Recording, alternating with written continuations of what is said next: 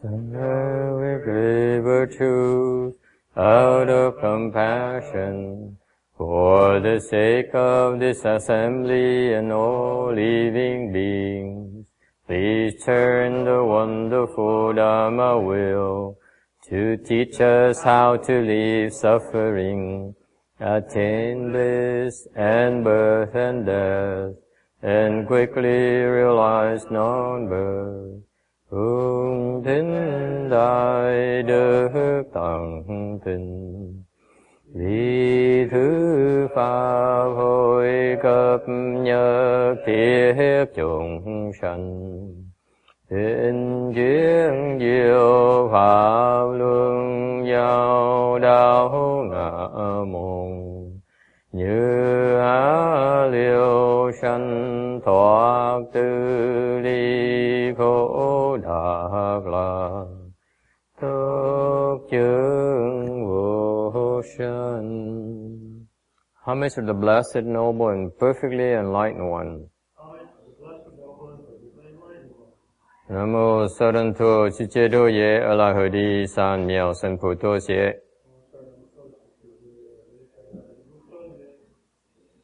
Nam mô Tạc Tạc Tha Tô Ya Đa Ya A La Ha Đế Tam Miao Tam Bồ Đà Tô A.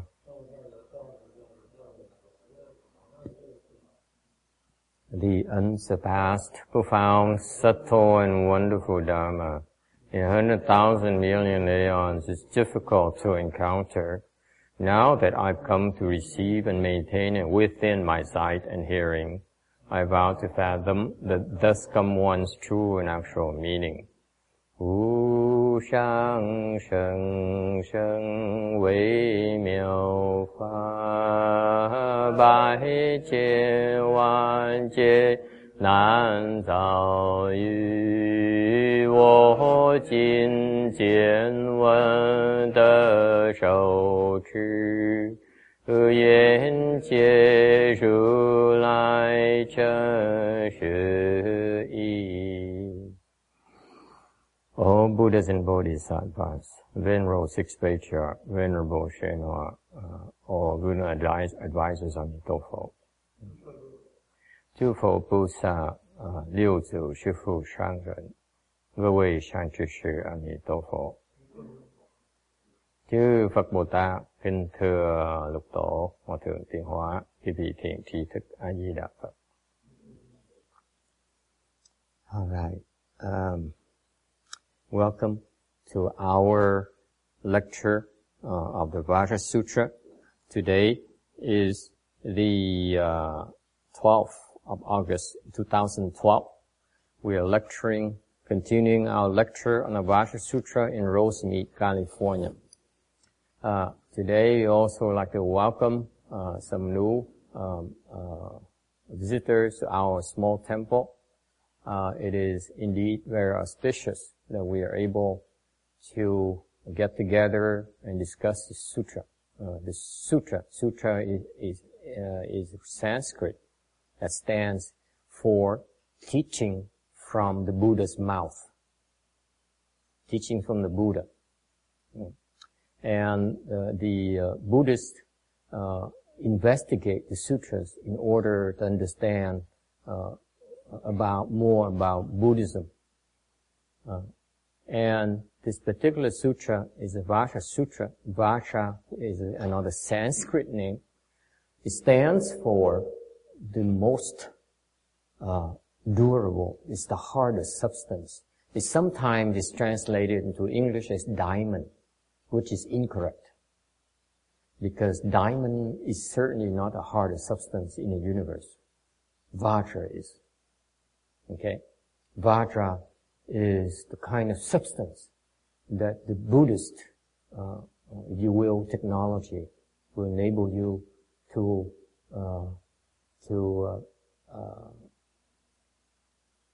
create and realize through the Buddhist practice. And with this kind of substance, this Vajra substance is so hard that it is indestructible. So, for example, in the Buddhist practices, They have many practices that involve using the Vajra technology in the form of weapons. If you can form such a substance, you will. You can turn the substance into a form of weapon.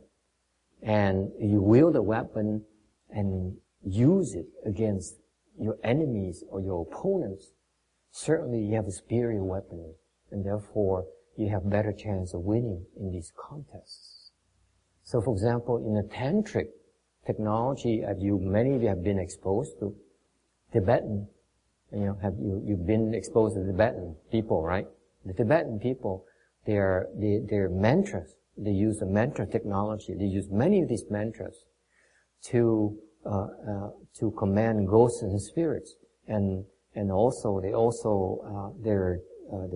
Buddhist methodologies to hone these Vajra weapons. So the Buddhist tantric practices, I don't know if you've ever been exposed to such practices, because Tex has been coming here every single weekend for the last 3 years. From Van Nuys. Consistently, which is very remarkable. He came to us because he was interested in the Buddhist tantric practices. And I'm not sure you've been exposed to it. The Tibetans and many Buddhist practices work on these Vajra weapons, and that's why they're invincible when they go into fights. They usually win. It depends on the quality of the weaponry you wield, yes. Well, I know some Tibetan monks, I never saw any teaching about any Vajra weapon. Never heard of that. Yeah, that's why there's some secret practices that they're very advanced in Buddhism that most people don't know about. And it is for the very privileged, the elite people who are aware of it and they practice it. For example, my teacher, Rinpo Shenhua, who founded the City of 10,000 Buddhas, they up north. Some of you may have heard of it. In fact, Thomas just came back from that place, City of 10,000 Buddhas. So he taught us the technology called the tantric technology called the 42 hands and eyes, and that among which it has many Vajra weaponries. So that's what they use to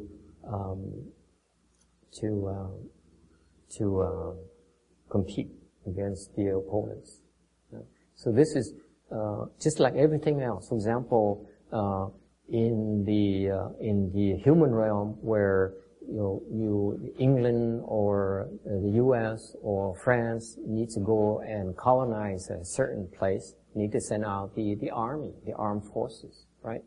So they need to send along the tanks and the airplanes and the cruisers and the navy and so on. Same thing in Buddhism or the other faith. When they need to go and do things and defend the territories, they need to have weaponry, no different than anyone else. So they have these tantric practices that Master Shenhua, my teacher, my late teacher, he taught us in our lineage, the 42 hands and eyes tantric dharma, which is have a lot of tantras, and we hone these weapons, okay, and that's what we use to defend for example, our way places against the unwanted elements. And so that's one that is a kind of practices that is for the inner circle people to know, because we have those needs. That's why the general people are not aware of it. So, for example, going back to this sutra. And by the way, that technology, the 42 hands and eyes, it has Vajra weaponries and stuff like that. It's not the most powerful one. The most powerful one is something else that we were transmitted. So there are many different kinds of practices. Okay, well that's what I want to learn. That's what I want to learn. Whatever the most even powerful. us who have the privilege to learn this hands and eyes technology do not have enough blessings to learn about the other technologies. It's about blessings. You know, you learn these things, this knowledge, because you have enough blessings. Really, the bottom line is that you're rich enough to have access to that, like a private club. Okay, that. Like in Japan, you go to a golf course, you pay a membership of a few $100,000 for a membership, golf membership. It's an exclusive club. You must be able to afford it. Okay. Same thing. Yeah. Anyway, what about this Vajra Sutra? Why is it called Vajra Sutra? Vajra Sutra, in this sutra here, the Buddha explains how you can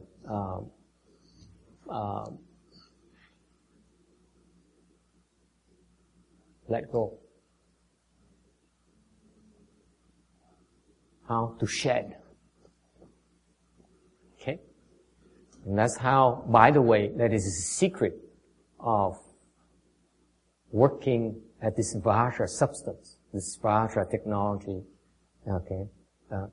Is perfected by learning to let go. Okay, that is the substance behind the Vajra Sutra. Okay, so in this particular sutra, the Buddha explains to his pupil, Venerable Subhuti. Subhuti is an arhat. That's we're talking about arhat here. Arhat is a high-level sage in Buddhism. In Buddhism, when you practice Buddhism. Buddhism is very, very precise. It says, in your practice, there are gradations of attainment. And one significant level of attainment is an arhat. You become an arhat. That is when you begin to have what is called transcendental wisdom. What is transcendental wisdom? Transcendental wisdom is the special knowledge that sages have that we don't. Meaning that they know things and that we don't. In particular, they are not as confused as we are. They are happier than we are. The lack of confusion is translated into happiness. Really. Okay, bottom line. Okay? So, Buddhism is not anything that is theoretical or too abstract. Actually, Buddhism is the purpose of Buddhism for us to teach Buddhism, especially the Mahayana Buddhism, which is the great vehicle Buddhism, which is all of the principles of Buddhism are contained within Mahayana.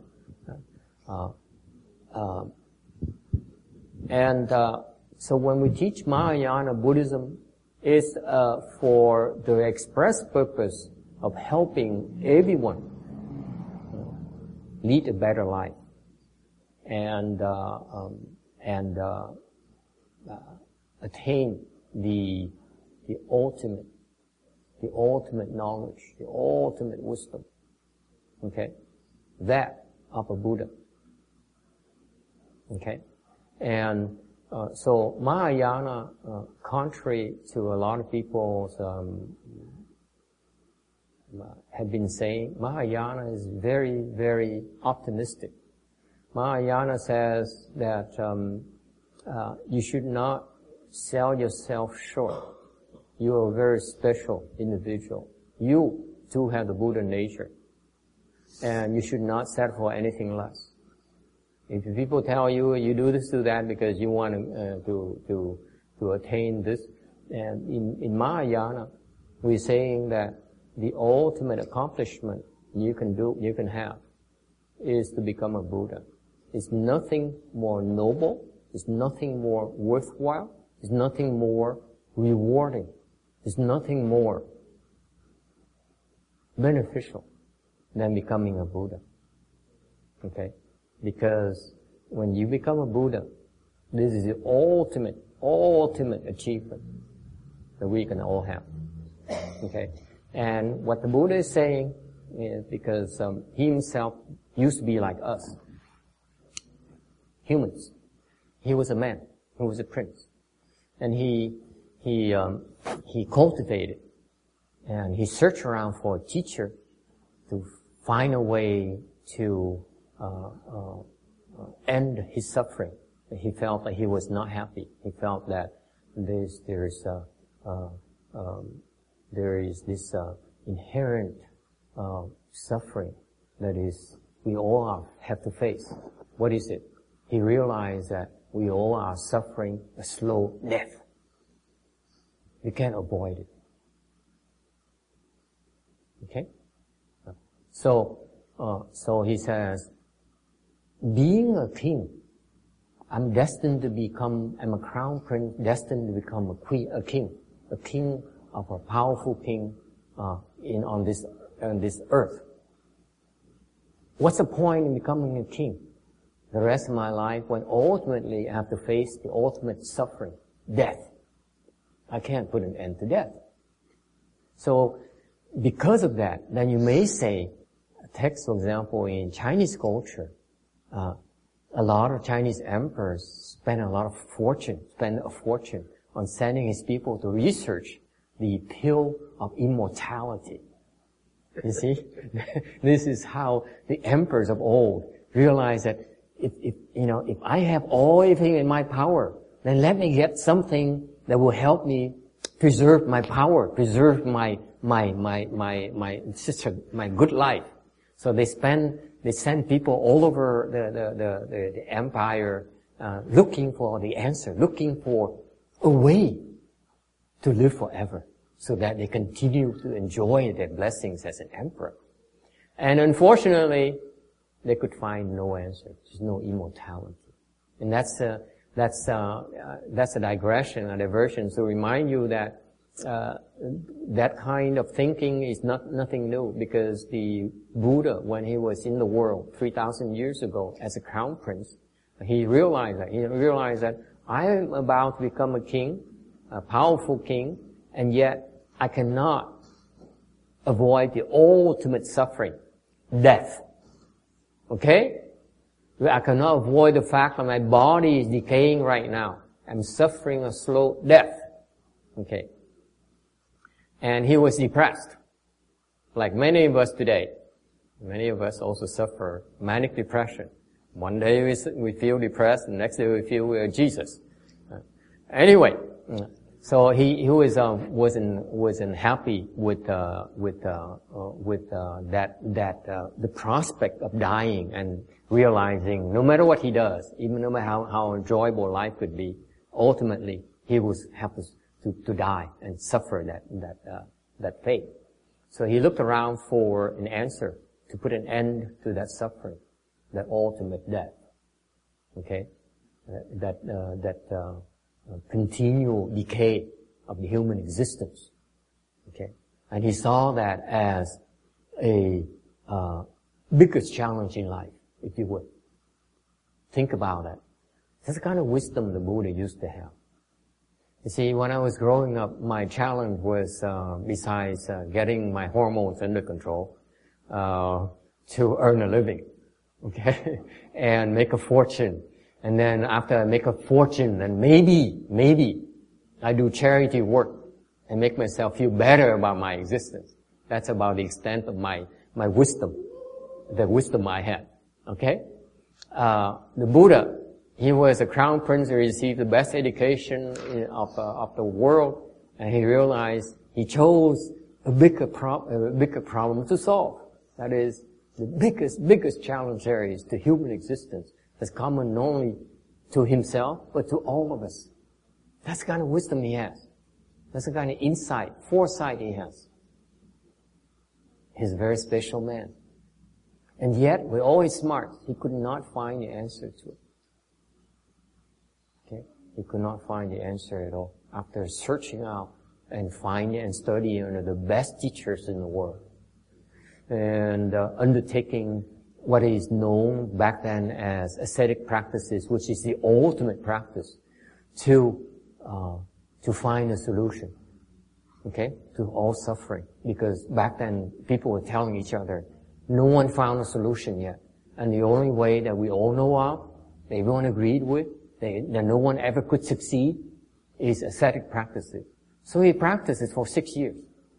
Okay, eating 1 grain of rice and 1 grain of yimai, of it's not corn, I can tell you that. Sesame seed? Sesame seed, thank you. Yeah. Something like that. So he starved himself to death. Every day, can you imagine, eat 1 grain of rice and 1 grain of wheat, not sesame seed. Okay, it's more nutritious than sesame seed. And for 6 years, so he became skin and bones. He did die. Most people would die. Think about the extraordinary strength of this man. He didn't die. Okay, when you eat 1 meal of grain of rice, a grain of rice and grain of wheat, kim dear, you don't have a lot of energy. Can you imagine? There's no sugar, there's no salt, there's no oil, there's no MSG for us Chinese. We hooked on MSG, if you don't know. For the Vietnamese, it's a nước mắm, okay, the fish sauce. For us, for some of you are Koreans, it's a kimchi, I think. Never mind, I'm digressing. Yeah. So if the diet he went through is pretty extreme, but you have to recognize the fact that you may not believe it or not, but the fact that he could subsist on so little nutrition shows you that his extraordinary level of self-control, of his skill level is pretty high, okay? And still, after 6 years of abusing his body, of punishing his body, of torturing his body, he realized that he's getting nowhere near to finding a solution. So he gave up. And what did he do? He started to meditate. The first thing he did is what? He ate a bowl of gruel made of rice and milk. And he recovered his strength. Okay. And what did he do after he recovered his strength? The message here is that you need to have balance in your life. See, I'm telling you about the story of the life of Buddha because I have a lot of new visitors here today. I want to break you in and help you understand, give you some perspective where Buddhism, how Buddhism came about. And so the message the Buddha began to tell us is that in order to get to your goal, which he did, you must have balance in your life. You must be able to maintain balance in your life. Because if you lead an unbalanced life, imbalanced life, you will not be able to make it very far. So the Buddha went to the extreme of self-indulgence. As a crown prince, he could afford everything he wanted. He got everything he wanted. The girls, the drinks, the bulls, and the chariots, and the horses. Back then, the princes loved horses, and you don't believe it or not. They love horses. Okay, they think it's the most beautiful things on earth. And so he had all these things he could indulge himself in. And then he went to the extreme of self-deprivation. Like 1 meal a day of 1 grain of rice and 1 grain of wheat. So you see the extreme he went through. He says, I went to both extremes. I said, this is not working. Either is not working. So he went back to the middle way. He says, you need to have balance. Middle way, in that concept, middle way that the Buddhism stands for, is a concept of balance. It's not the middle. It's about balance. Okay? That's how I explain the middle way. There's no middle. It's only balance. Okay? My interpretation of the middle way is balance. So, he went back to eating normally So that's the first message, Roberta. You must have maintained balance in our existence, okay, in order to get to our goal. Okay, so far so good? Then what else did he do? Yes, in. Why do you keep on scratching your nose and make me think like you want to answer me? I was so happy. Yeah. Meditation, folks. That's the second thing that he did. He ate one meal a day. He ate that bowl of rice gruel made of rice and milk. Okay? And he recovered his strength after all these years of self-punishment, self-torture. And then he went to a tree by a river and sat down and meditated. He says, I will meditate until I understand. Okay? That is such a powerful, powerful lesson right there. Number one, you have to have balance in your life. Maintain balance in your life. Have a proper nutrition. Okay? And number two, you have to take care of your brains, your wisdom life. Okay? So he sat down and meditated. So that's why the rest of us, that's why in Buddhism, meditation school through the Chinese system of Buddhism is one of the major practices that the Buddhists take very seriously. They learn to meditate. So they have these meditation things, techniques and methodologies that they teach and they share with others. Okay. So the Buddha meditated for he sat down and says, I will sit here, I will not get up until I understand. So he meditated, and one day he became enlightened. Okay? So that's the process. The process of meditation will enable us to comprehend.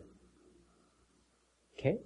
And after he became enlightened, became a Buddha, he started teaching. He first taught about Buddhism, the basic principles of Buddhism. And then he graduated as people understand about the basics, the foundation. He built gradually. And to the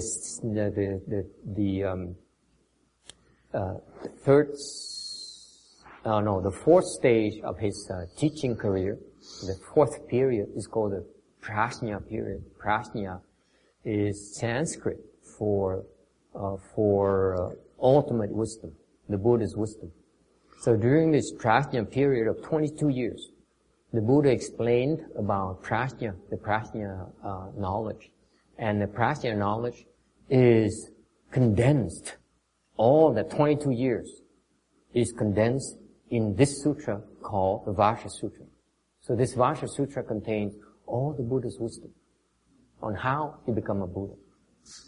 So this is why this is one of the very revered sutras in Buddhism, because it is rumor has it, we tell each other that you cannot become a Buddha unless you understand this Vajra teaching, this Prajna teaching. See, if you understand Prajna and practice Prajna, you will accomplish the Vajra technology. Alright? So that's why we are investigating this Vajra Sutra. In fact, this Vajra Sutra is the one of the major sutras in the meditation school, the Chan school of Chinese Buddhism. Some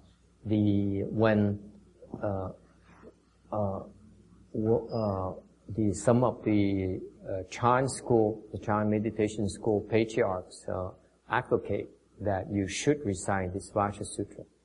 Okay, just keep reciting it as a form of the practice, meditation practice. All right. Any questions? Thank you.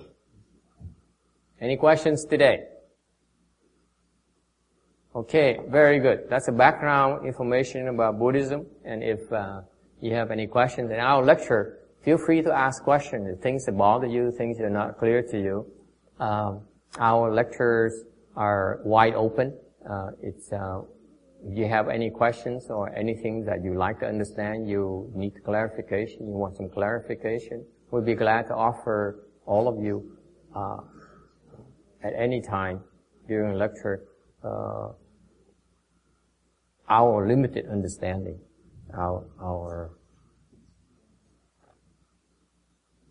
So if you don't understand, we tell you we don't understand. All right. So at this stage of the Vajra Sutra, the Buddha started explaining about a stage or accomplishment called Arhat. Arhat. We are on slide 273. Arhat is a Sanskrit term that has multiple meanings. It has 3 meanings. Number 1, it means worthy of offering. Okay. Number 2, it means killer of thieves. Number 3 is without birth. Okay. We also have another quirk. That is, we like to translate into different languages so that other people who are not fluent in English can also understand.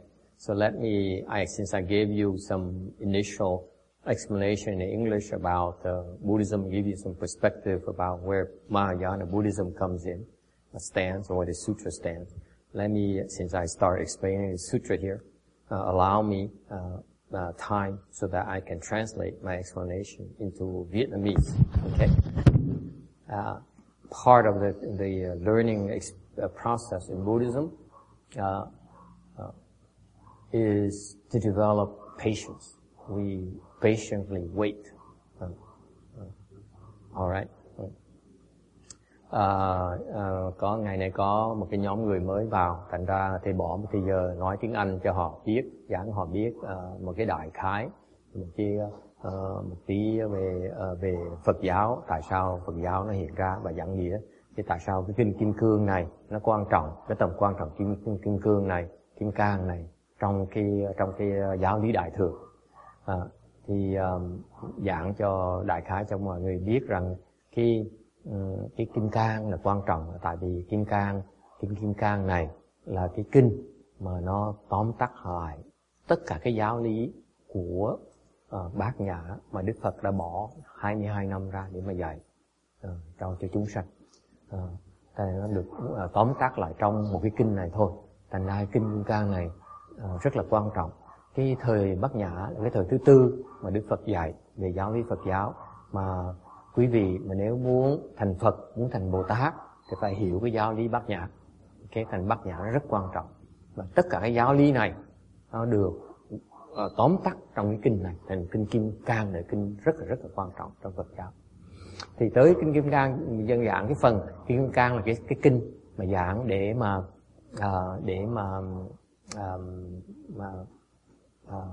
hoàn tất một cái chất tên là Kim Cang. Kim Cang là cái chất mà nó cứng nhất trong cái vũ trụ này. Mà chúng ta có thể luyện cái chất Kim Cang này bằng cách xả. Okay. Thì đang giảng tới cái phần kinh. Trong kinh là Phật giảng chúng ta nên xả. Cái xả hoài thành sẽ luyện thành cái thể chất Kim Cang này. Đang tới dẫn là cái phần là Phật đang giảng cho chúng sanh biết là ngài Tu Bồ Đề biết là tứ quả A La Hán là sao. Đang là thầy trò với nhau đang bàn về cái tứ quả A La Hán. Tứ quả A La Hán là cái gì? Nó rất đặc biệt là tại vì mình giảng cái Kim Cang này, chúng ta giảng cái Kim Cang này để mà tóm tắt lại những cái lời dạy của ngài Lục Tổ nữa. Ngài Lục Tổ dạy rất tóm tắt, vỏn vẹn, cái kinh rất là cô đọng. Thành mình bỏ thời giờ mình giảng cái chi tiết để có ai thắc mắc gì để mà hiểu thêm về những cái lời dạy của ngài Lục Tổ khi mà ngài giảng cái Kim Cang này. Thì A La Hán là một cái trình độ mà tu hành có thể đắc tới, mà được gọi là thánh nhân, mà tại vì các ngài có được cái trí huệ xuất thế, Cái A-la-hán có 3 cái nghĩa. Thứ nhất là ứng cúng, thứ nhì là sát tặc, thứ ba là vô sinh. Okay.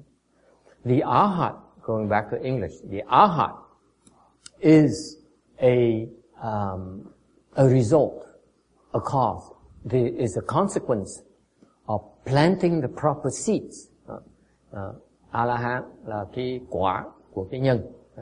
The seeds in Buddhism are planting the fruition, the accomplishment of fruition of arhatship is to become a left-form person.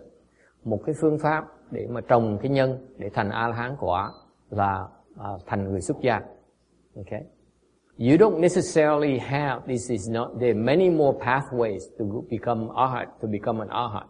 Còn có nhiều cách khác để thành A-la-hán.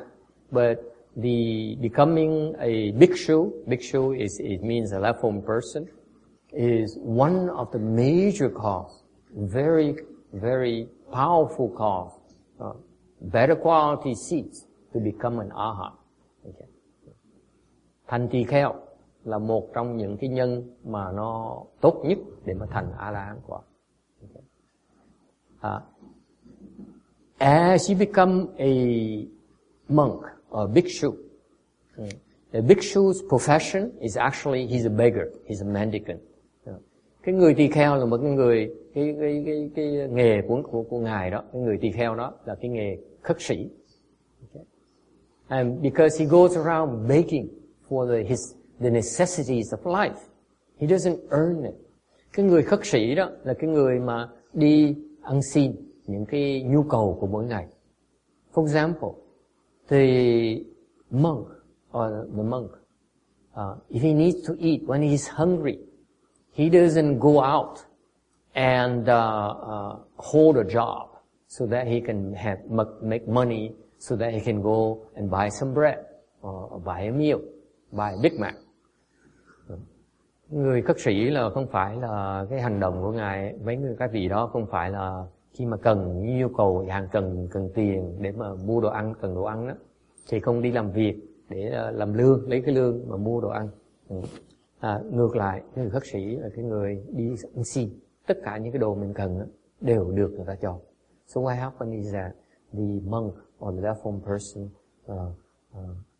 spend time begging for his necessities instead of earning for it.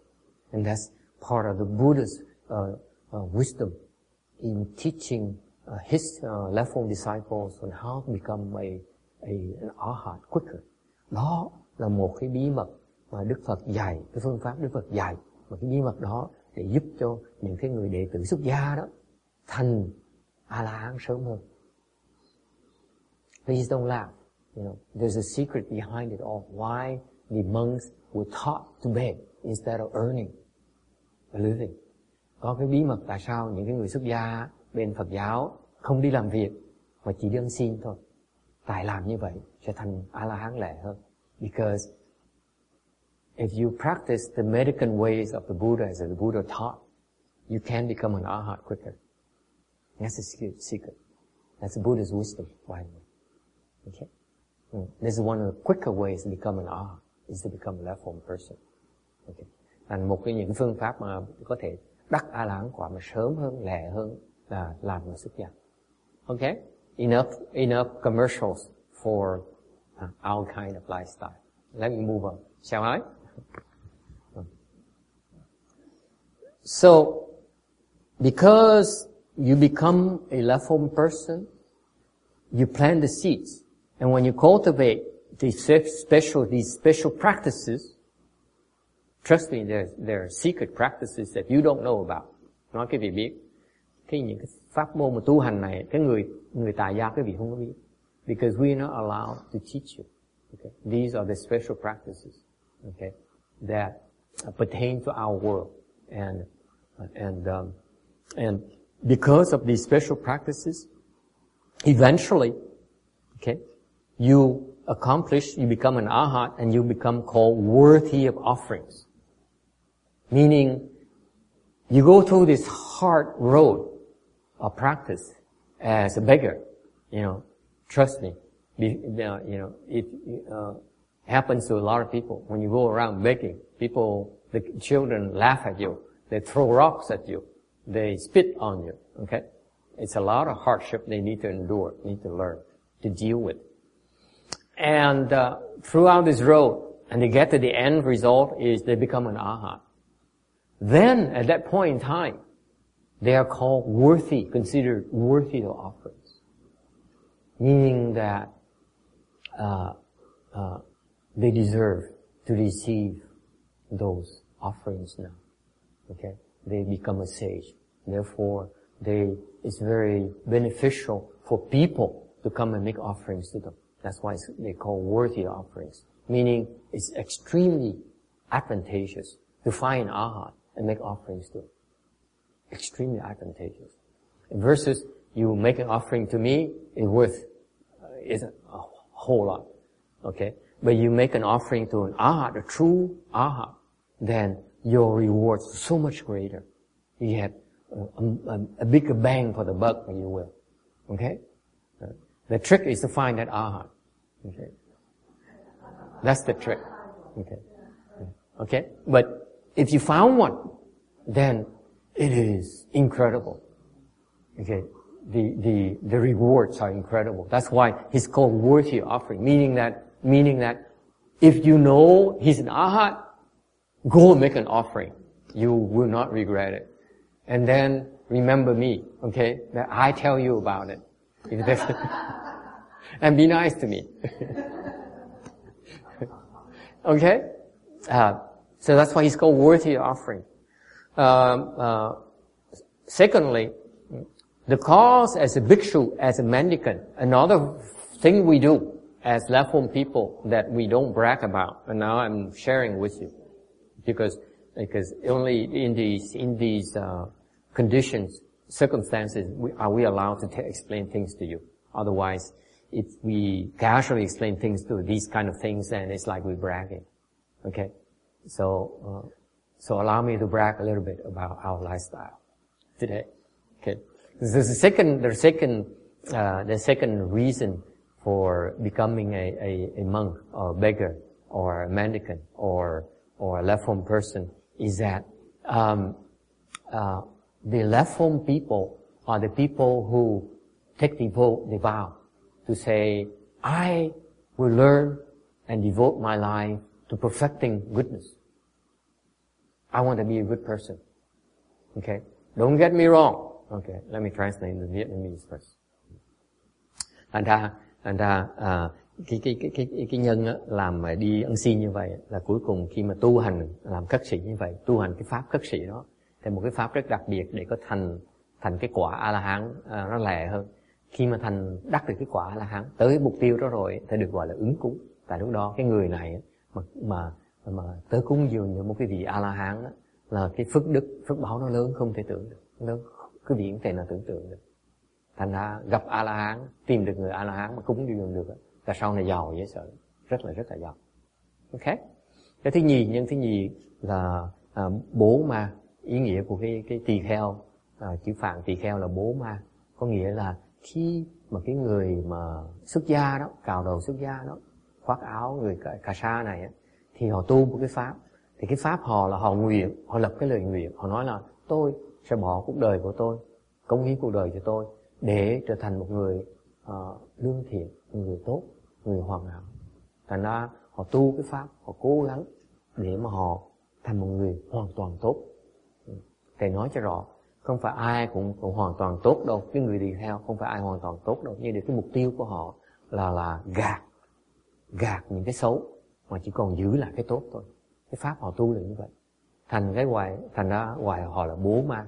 Tại cái ma là ác. Thành ra họ sợ những người tốt.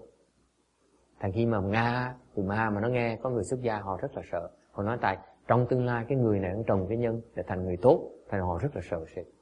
Okay? Thành bởi vậy tỳ kheo có nghĩa là bố ma. Okay? Thành người tỳ kheo là đang tu cái pháp mà khiến tụi ma nó sợ, dễ sợ, nó kính trọng, nó sợ, nó nể sợ. Okay? So let me make it clear for you. The bhikshu or a monk or a nun is a person who practices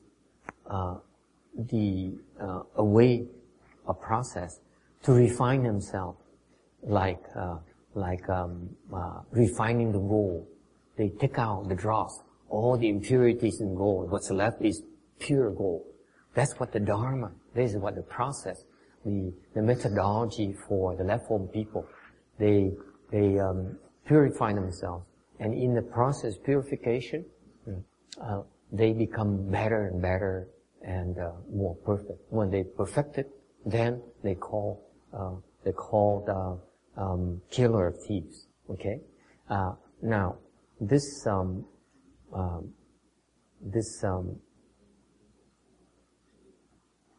when you become a left form person, because of your resolve to go towards goodness, the demons hear of it and they become frightened.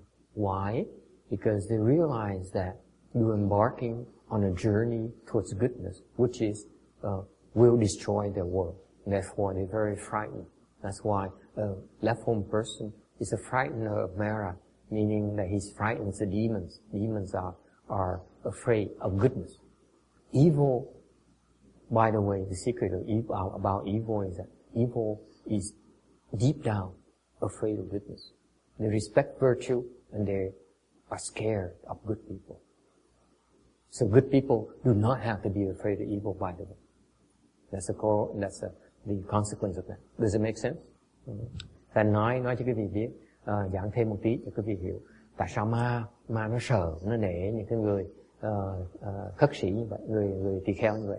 Tại vì cái bí mật của ma quỷ đó là họ sợ cái tốt.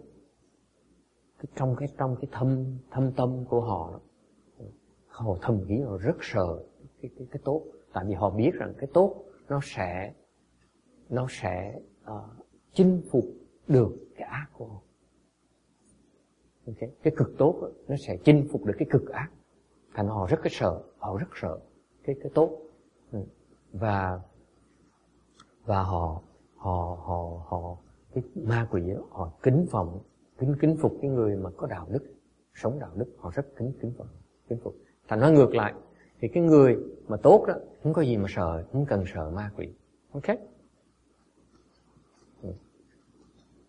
All right. So you practice the Dharma, the refining process of purifying yourself, becoming more and more good. Then eventually, when you perfect that, you become an Arhat. Okay? And then at that time you call killer of thieves. Why? Thì khi mà quý vị tu cái pháp này, pháp người xuất gia, để mà gạn lọc cái xấu xa, cái ô uế trong người, trong cái thân tâm mình, thì cuối cùng khi quý vị thành tựu cái pháp này thì quý vị sẽ được gọi là sát tặc, giết những kẻ ăn cắp. Tại sao? The thieves here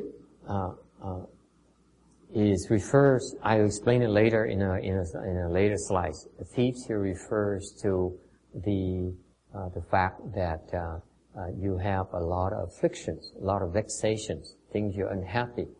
Let's face it. People are very unhappy. I notice that modern day people. I don't care how rich you are, you're still unhappy. Okay? I don't care how poor you are, you're still unhappy. I don't care how happy you are, you're still unhappy. Your happiness doesn't last very long. You're happy for a few minutes, for a few hours, and then you become unhappy again. Okay?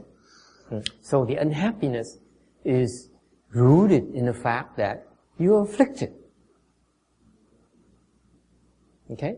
We explain that a little bit later. Okay? Tại sao là sát tặc? Sát tặc này, tặc là nói về những cái người kẻ ăn cướp. Ăn cướp là ai? Cái ăn cướp của chúng ta thì là thực sự là cái phiền não. Phiền não là gì? Phiền não là cái mà khiến quý vị cảm thấy cuộc đời mình thiếu hạnh phúc. Thầy để ý rằng thời buổi này, thời hiện đại này, đa số mọi người đều là thiếu hạnh phúc. Tại sao như vậy? Người giàu cũng thiếu hạnh phúc, người nghèo cũng thiếu hạnh phúc, người già cũng thiếu hạnh phúc, người trẻ cũng thiếu hạnh phúc. Ngay cái người có hạnh phúc bây giờ đó cũng thiếu hạnh phúc. Tại sao vậy? Hạnh phúc quý vị có thể sung sướng được 5 phút, 5 tiếng đồng hồ, sau đó sẽ bất hạnh. Cái cuộc sống nó thiếu hạnh phúc. Tại sao như vậy? Tại vì mình thiếu hạnh phúc là tại vì mình bị phiền não. Mình sẽ giảng tiếp phần sau. Okay? Number 3. If the cause to become a left-form person or a bhikshu is you are considered to destroy evil. Cái nhân thứ 3 là gọi là khi mà thành người tỳ kheo, tức gọi là thân tu cái pháp là phá ác. Okay? When you destroy evil is the worst things that you can imagine as evil. Then, if you're able to keep on working on this, remember this Vajra weapon I talked about? Okay? There's a purpose why we do all these things. We hone these Vajra weapons so that we can use it to destroy the worst evil. Does it make sense? We don't hone Vajra substance in order to put it on eBay and get the best price out of it. We don't. We use these Vajra things, these Vajra weaponry, to conquer evil, to smash evil, because evil cannot resist it. That's why they're afraid of goodness. By the way, Vajra is perfected by pure goodness. That's how Vajra comes into existence. Quý vị biết không? Phá ác là sao? Ác là những cái gì nó tồi tệ lắm. Thành ra phá ác là mình có một cái kỹ thuật để mà phá ác. Hồi nãy mình giảng trong tiếng Anh sơ sơ là cái kim cang là một cái chất liệu nó rất là cứng, nó phá tất cả mọi gì, không có gì nào cứng hơn đó. Thành ra một trong những cái pháp mà tu của bên Phật giáo là luyện cái thể coi là thể kim cang này thành những cái vũ khí. Và khi vì dùng cái vũ khí, những cái chùy kim cang, những cái búa kim cang, tôi vì dùng cái búa này mà đánh vào những cái tụi ma quỷ đó, thì tụi ma quỷ lâu đài của nó, xe tăng của nó, mấy cái mộc của nó, tụi nó cũng có những cái kỹ thuật nó rất là cứng. Nhưng đều khi mà gặp những cái vũ khí kim cang mà đánh vào những cái vũ khí của nó đó, là vũ khí nó bị bể hết, bị hư hết. Thành kim cang, tụi nó sợ kim cang dễ sợ lắm. Thành những cái vũ khí mà bên Phật giáo luyện ra thành kim cang rồi đánh vào tụi nó, rồi tụi nó chạy, nó bể nó chạy hết. Thành mới gọi là phá ác. Okay. Thành cái quả của cái phá ác đó, tu cái pháp phá ác đó. Okay. Thầy giảng tiếng Anh mà phải nói cho rõ về tiếng Việt cho quý vị hiểu. Kim cang là sao nó cứng như vậy? Nó cứng như vậy tại vì nó là cái cực tốt. Cái cực tốt nó phá được cái cực ác. Ok? Tại kim cang chỉ có thể luyện thành khi mà quý vị thành cực tốt thôi. Còn quý vị còn một tí ác trong nào đó không thể nào thành cái kim cang này được. Như vậy. Khi mà quý vị mà tu cái pháp này mà thành pháp phá ác này thì cái quả nó gọi là vô sanh. Vô sanh có nghĩa là thoát được cái tử rồi, không còn sợ cái chết nữa. Okay. This is maybe what you're looking for after gabbing away for an hour. I'm coming full circle. Okay. Thomas now is paying attention. He's not even sleeping at all right now.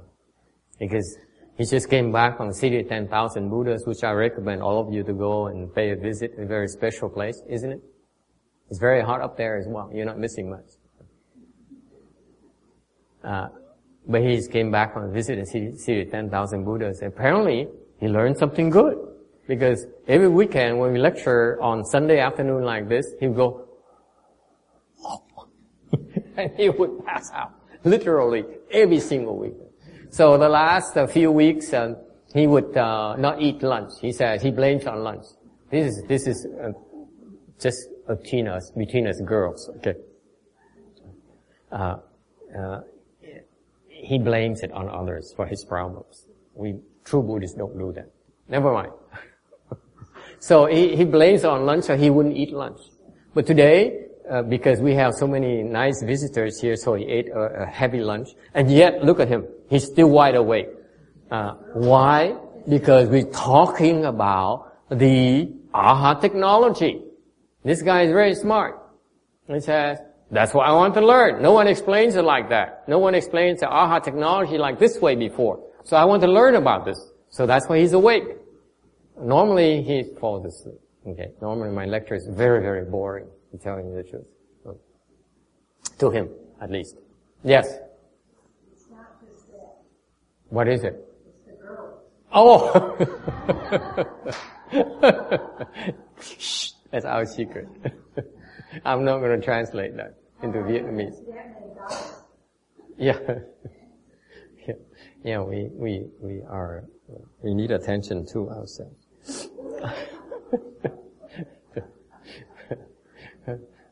I need attention too. I have these many girls paying attention, and I'm wide awake myself.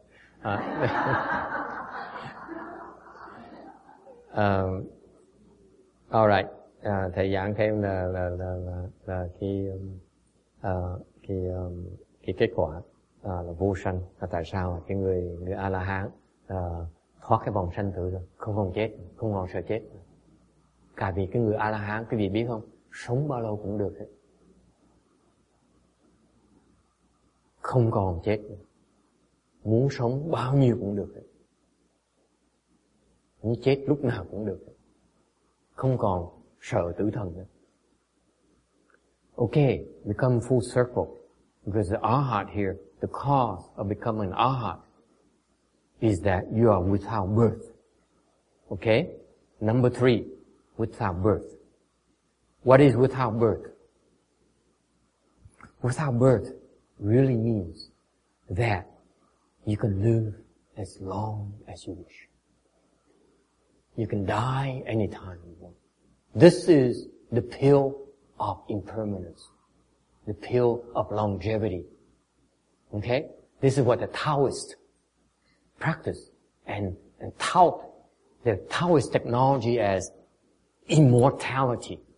But their immortality is still limited by 10,000 years, 20,000 years maximum. And there are such people, by the way, who have accomplished Taoist technology.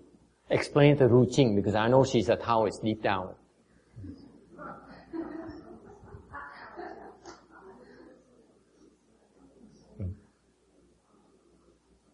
And so the Taoists, by the way, now today you learn another thing about Taoist technology. The Taoists, they tout the technology as immortality.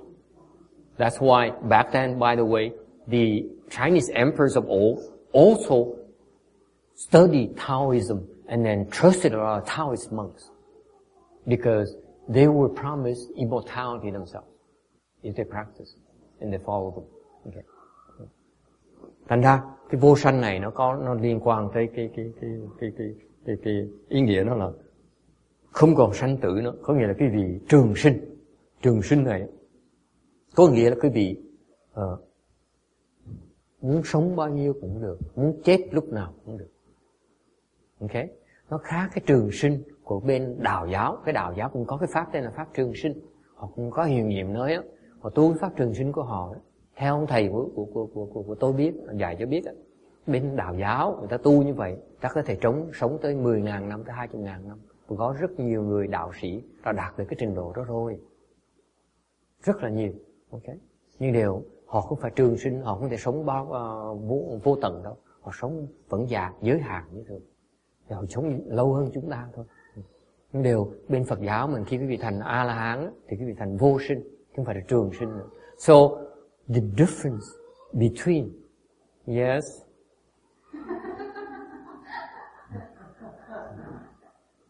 the difference between the Buddhist long life and the Taoist long life is that the Arhat technology, the Arhat level, they can live forever. The Taoist level can live up to 20,000 years, something like that. Okay? You heard it from here, from me. Okay?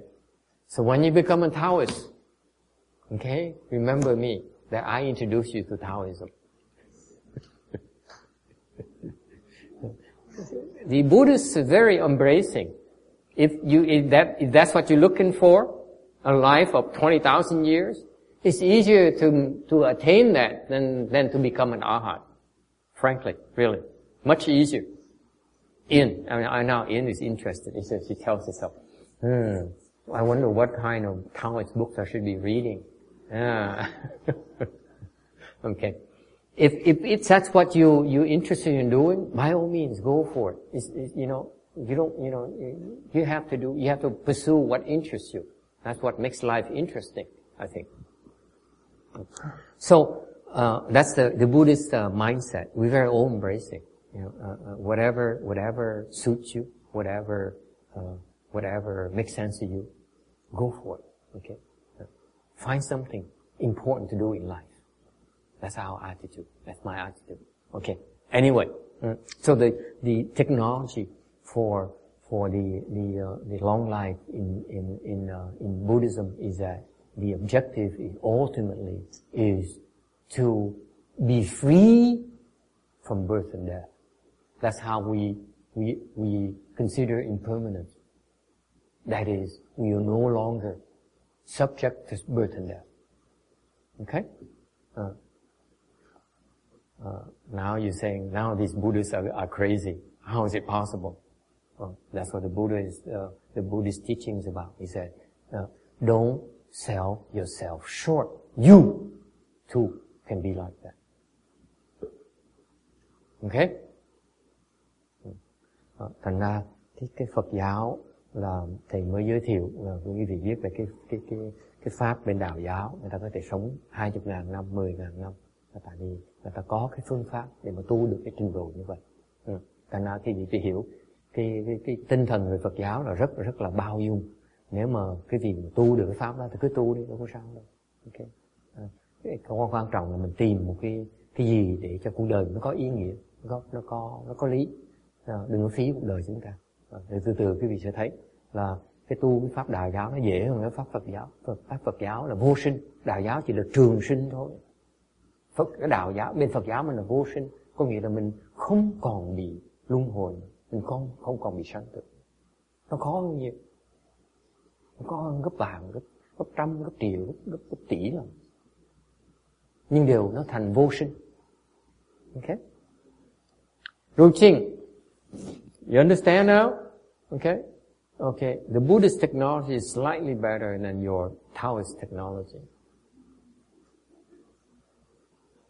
It is much harder too. Okay. Any questions about this?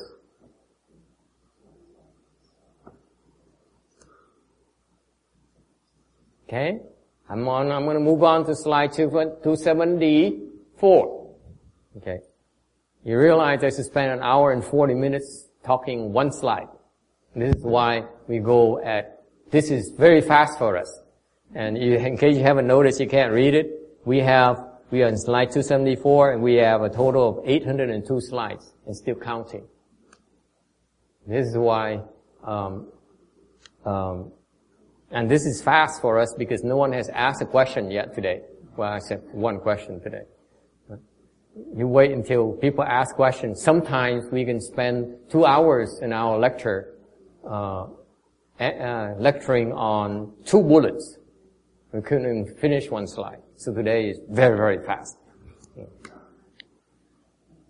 Alright, we're on slide 74.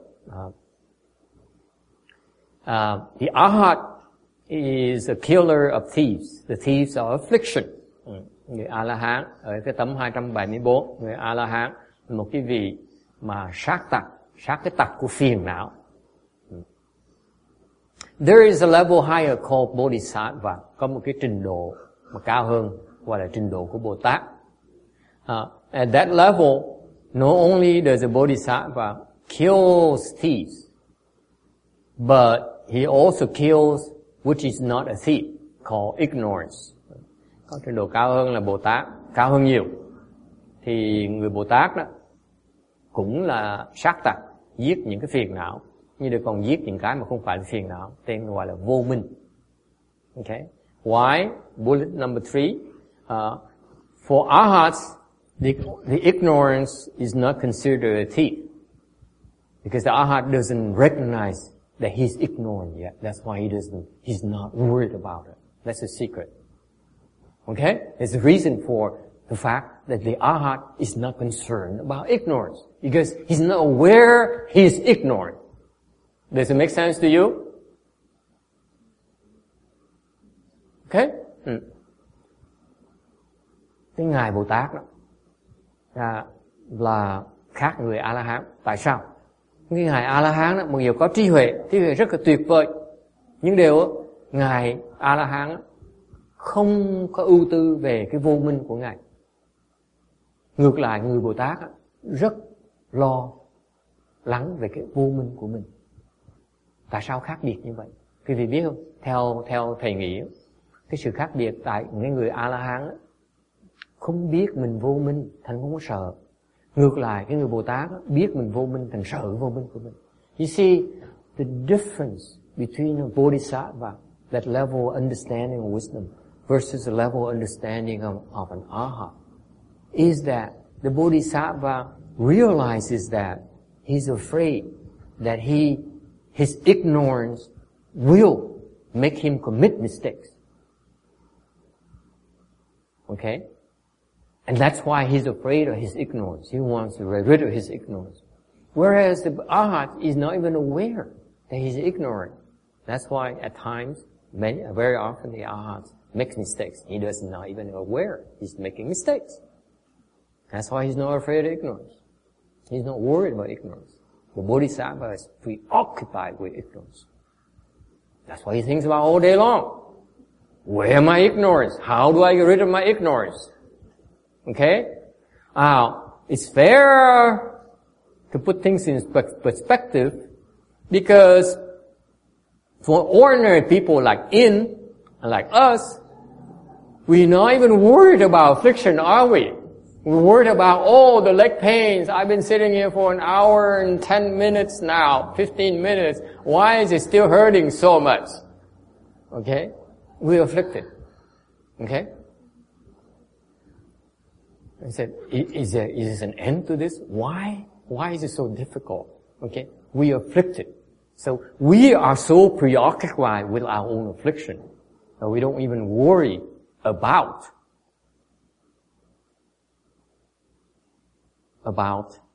birth and death. Think about it.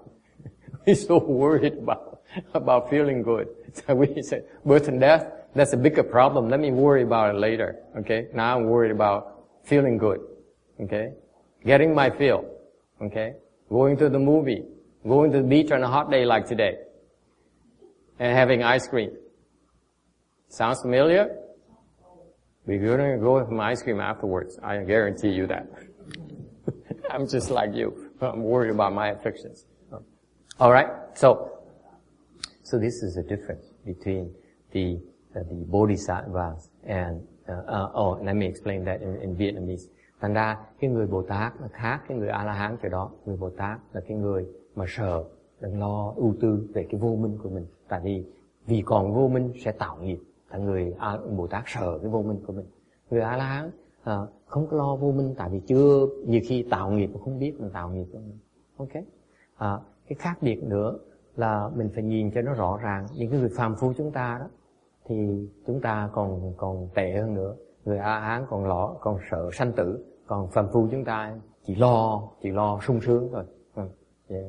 Trời nóng thì muốn ra ngoài biển, rồi đi ăn cà rem mà nó muốn sung sướng, chứ còn sanh tử thì cái chuyện nó còn lâu dài quá, mình lo sau, mình tính sau. Okay, any questions about this?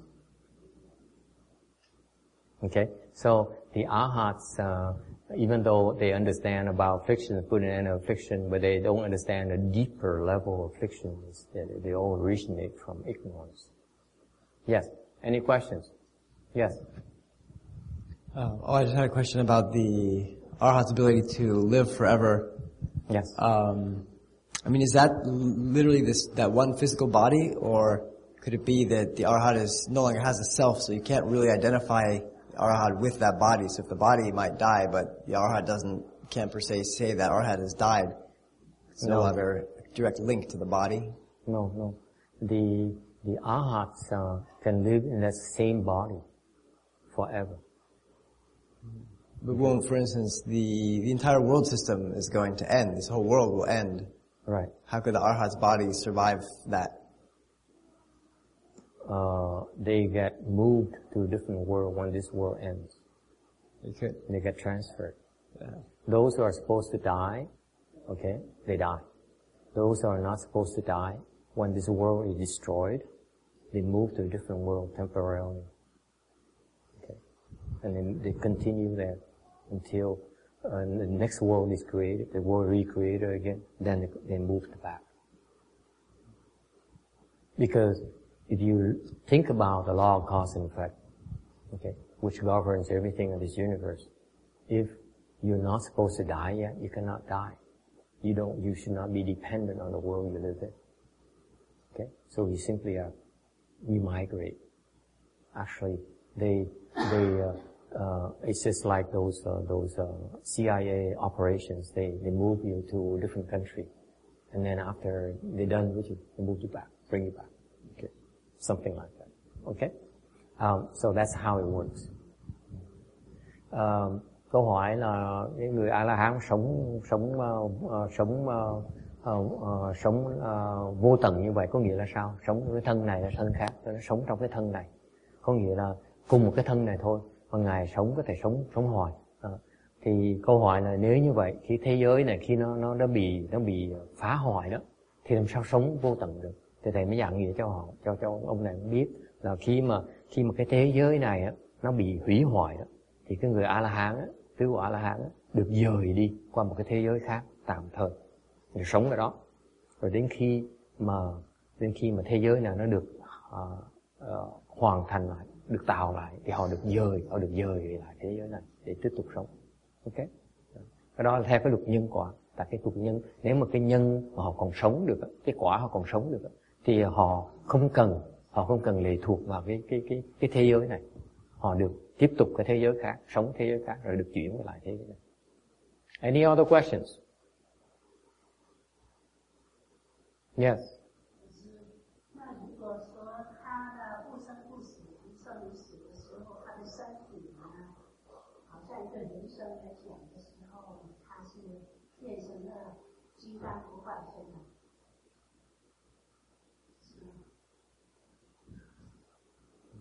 Somewhat.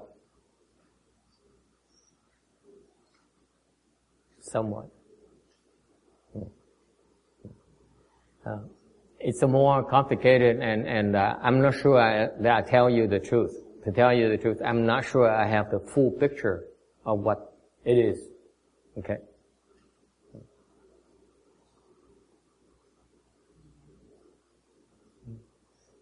The question is that, I forgot to translate the question for you.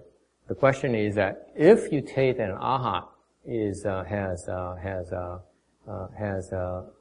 an endless life, limitless life, then meaning he never dies in this body.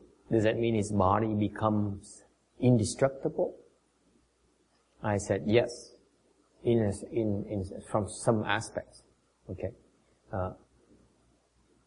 and I must confess that I'm not sure I understand it fully. Okay. So don't take my answer as absolute. Okay, I will tell you what I know, okay, what I understand, but doesn't mean I can, I don't know the entire picture.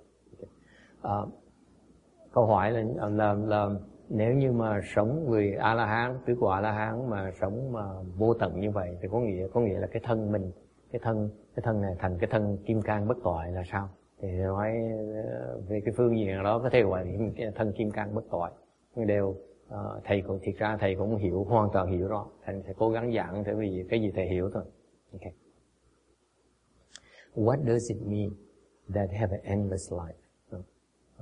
One aspect of endless life. Okay. Một cái phương diện về cái cuộc sống vô tận là như vậy. It's like this. Okay. Right now, ordinary people, okay, they have no control over how long you can live. Okay? Meaning that, let's say, the average lifespan for Americans in this country, I think is around 87 for female, and 84, 82 for male. Is it too high? I have no idea what it is. Well, let's hope it's that good, okay? I'm hoping. Yeah. I'll put it that way. Okay? So there's limitation. Okay? There's a limit. This is when your time comes, the death emissaries will come and bring you to, and take, and haul you away. In handcuffs. Make sure you don't run away. You can't run away with these folks when they come. Trust me. No matter who you are. Okay. And so the arhat is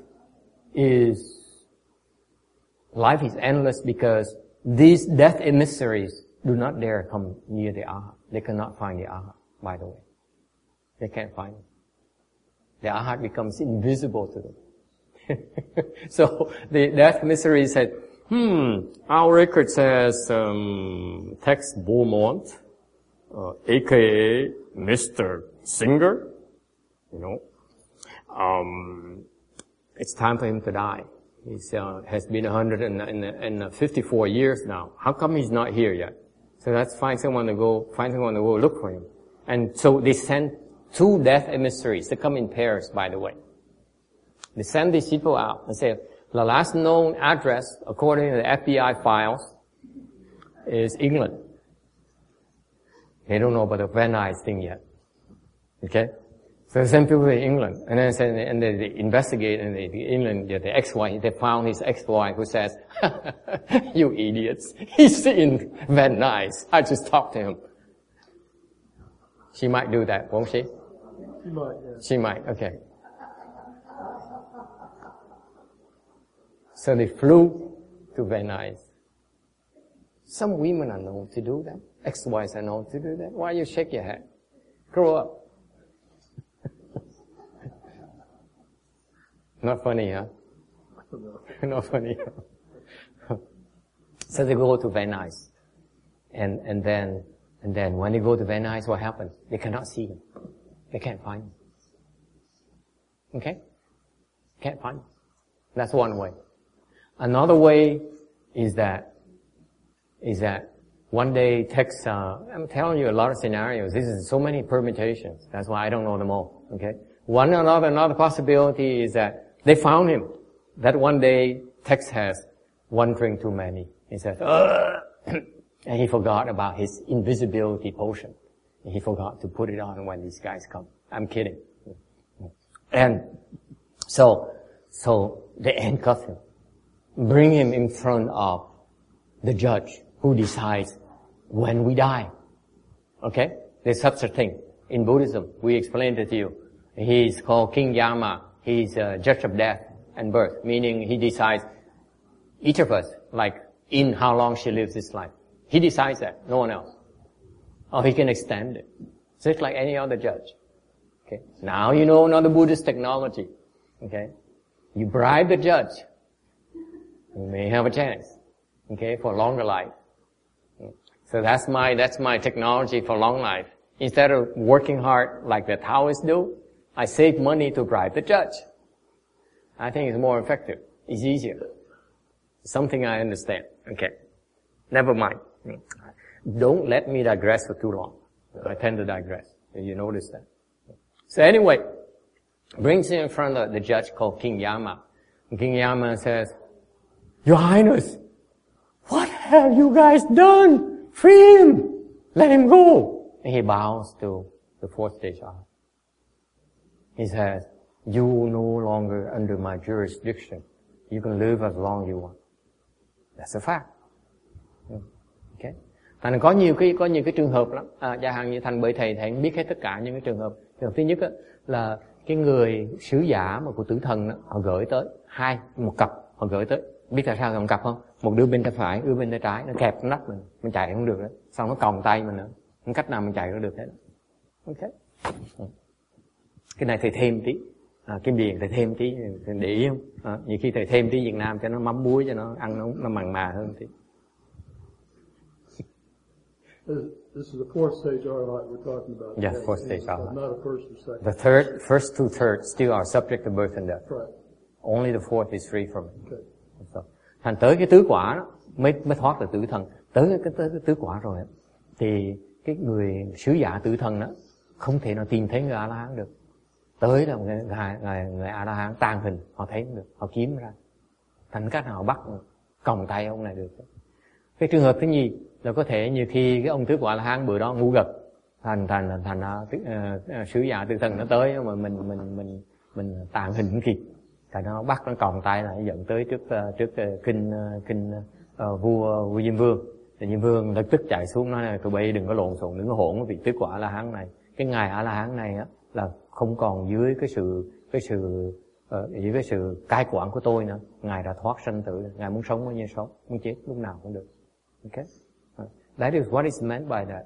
It turns out, by the way, according to Buddhist technology, King Yama, Buddhist wisdom, King Yama is the person who decides how long we live. As long as he does not dare touch the fourth stage arhat, he can live as long as he wants. Okay? Because King Yama says, this is why you die, and you take on the next body. He decides that. Okay? No one else. Okay? So, the fourth stage arhat no longer is subject to his decision. That's why he can live forever, if he wants to. Does it make sense? Okay. Thế ngài Diêm Vương là cái vị quan tòa mà quyết định chúng ta sống bao lâu. Là một khi mà quý vị mà không còn dưới cái sự lãnh vực, cái quyền hành của ngài Diêm Vương nữa, thì quý vị sống bao lâu cũng được. Đó là cái cảnh giới người tứ quả La Hán.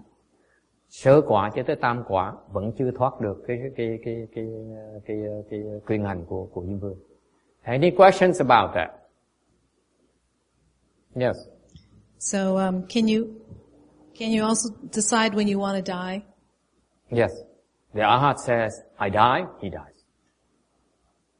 Actually, you meditate. There's a technology, there's a technique where you can die at will as well. You say that, I fell out of love. Life is not worth living anymore. Since I have meditation skills, since my love left me. So, In can relate to that. I don't know why she's laughing so much. And Kim Deering too. I can say that Kim Deering have a hard time controlling herself as well. Okay, so you decide, you say life is not worth living anymore. You have a technique where you actually don't need to kill yourself. Physically, you actually can die. Okay? So that's why the meditators, the Chan patriarch, they can die at will.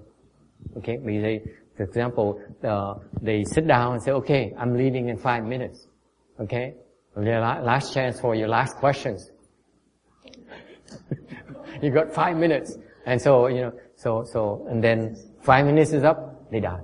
And they can use this technique where they die, for example. Or, some of them are more like a show off. They would say, everyone is, showing off by sitting down and dying and leaving like that. So they said, I'm gonna die while standing up. So they stand up and say, okay, you have 6 minutes. I'm more generous than my predecessor. So they die. Or some other, even a bigger show off. They say, what's the big deal about standing and lying? It's too simple. So they say, I'm gonna die hanging from a tree.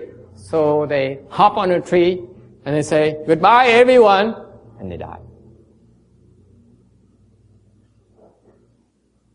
Physically by the way. If you practice your meditation, your chant practices every Saturday, one day, I might teach you that technique. Just in case. Just in case. Just like everything else, right? I mean, it's just have if the arhats can die at will, then certainly the Buddhists must have some knowledge on how to do it, because they become arhats through Buddhist technology, right? I'm very logical. Yes.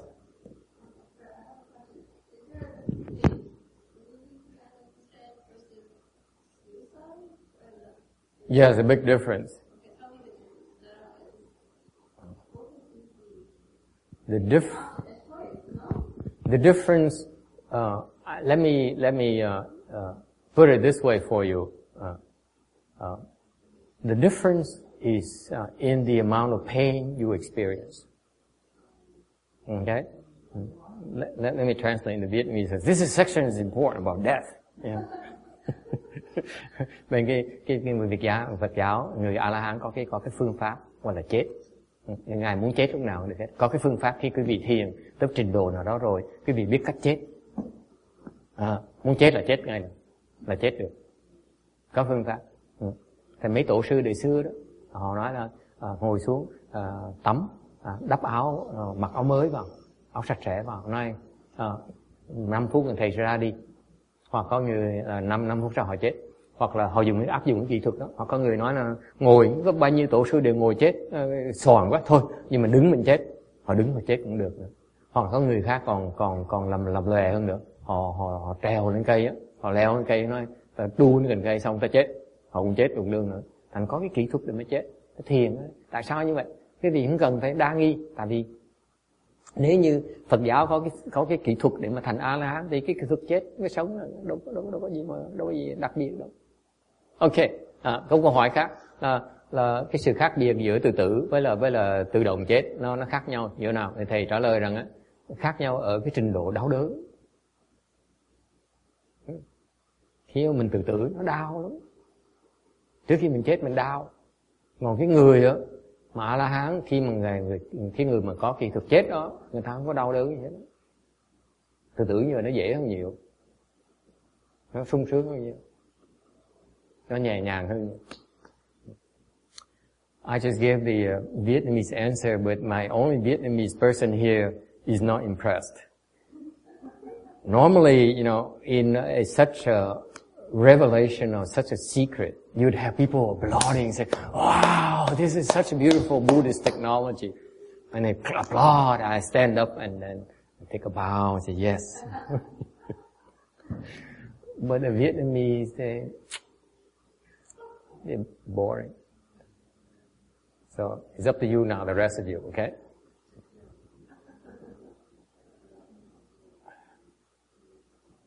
The difference between suicide and that way to end your own life is the lack of pain. Because when you kill yourself, before you die, it's a pain. There's a pain. You experience pain, don't you? Whether you take those sleeping pills, it's very painful. Or you slit your throat, or you shoot yourself. Or you drink yourself to death, it's still pain, right? But what's so funny about it? That doesn't sound very good.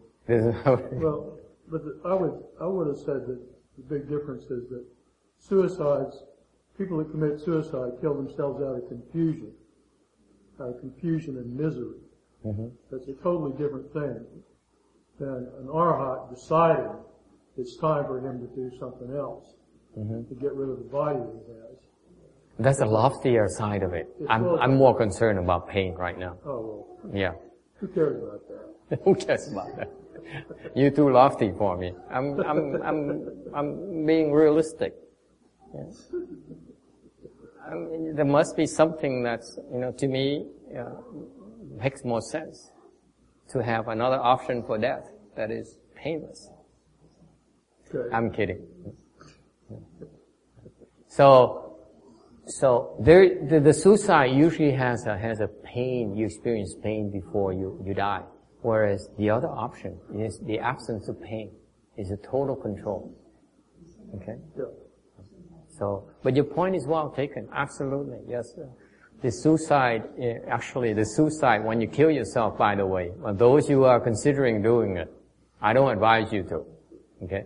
If you decide to kill yourself, you know what happens? Okay, another Buddhist secret I'm going to share with you. I'm such a good mood today. I'm sharing so many Buddhist secrets. If you kill yourself like that, for example, the Golden Gate Bridge, okay? You know that there are a lot of people jump off the bridge to kill themselves, okay? Or you ask the Vietnamese, when I was growing up in Vietnam, people have been known to kill themselves because, they're lost their love. It's one reason. Actually, it happened a lot in Vietnam when I was growing up.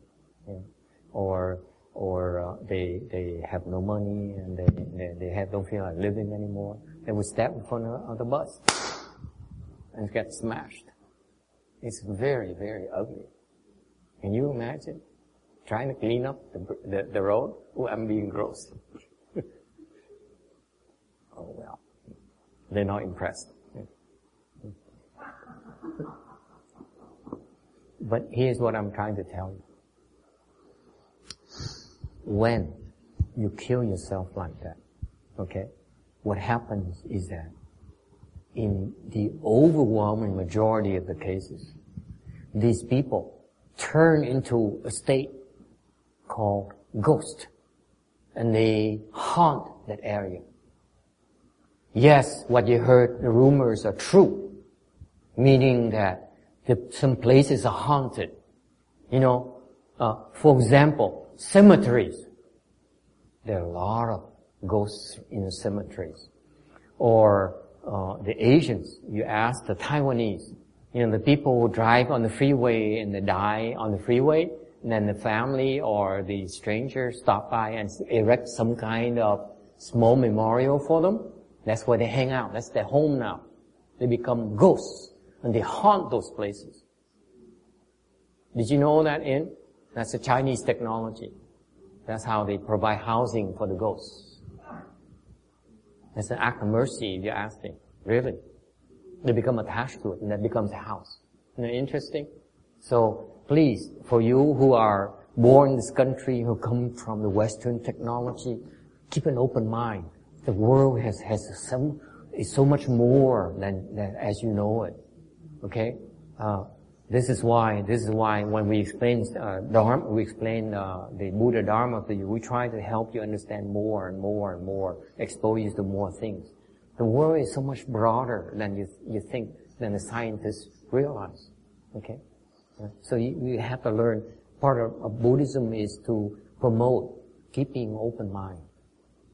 Because the world is a lot richer than you think. It's a lot more multidimensional than you think.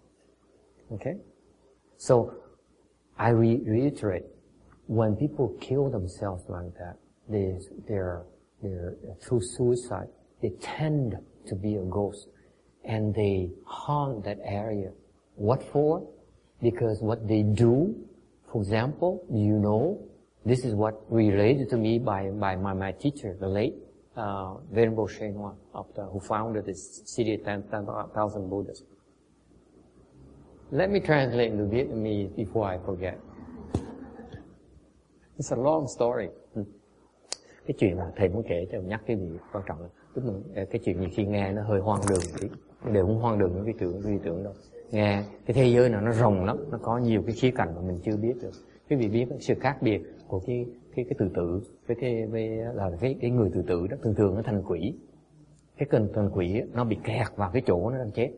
Cái chỗ nó tự tử đó nó thành con quỷ và nó ám ảnh cái chỗ đó. Càng như bên người Đài Loan, người Việt Nam mình đó, cái vì lái trên mấy cái đường công lộ đó, có mấy cái miếu đầy miếu ấy, và mấy người bị xe tới chết tai nạn xe cộ đó. Đấy là cái miếu đó là cái nhà của mấy con quỷ đó. Là người bị chết tai nạn đó thành con quỷ và họ sống ở đó luôn đó. Họ ám ảnh mấy cái chỗ ở cái chỗ đó, họ rình để làm cái gì? Tại vì phải trở lại tiếng Anh để quý vị suy nghĩ họ làm cái gì.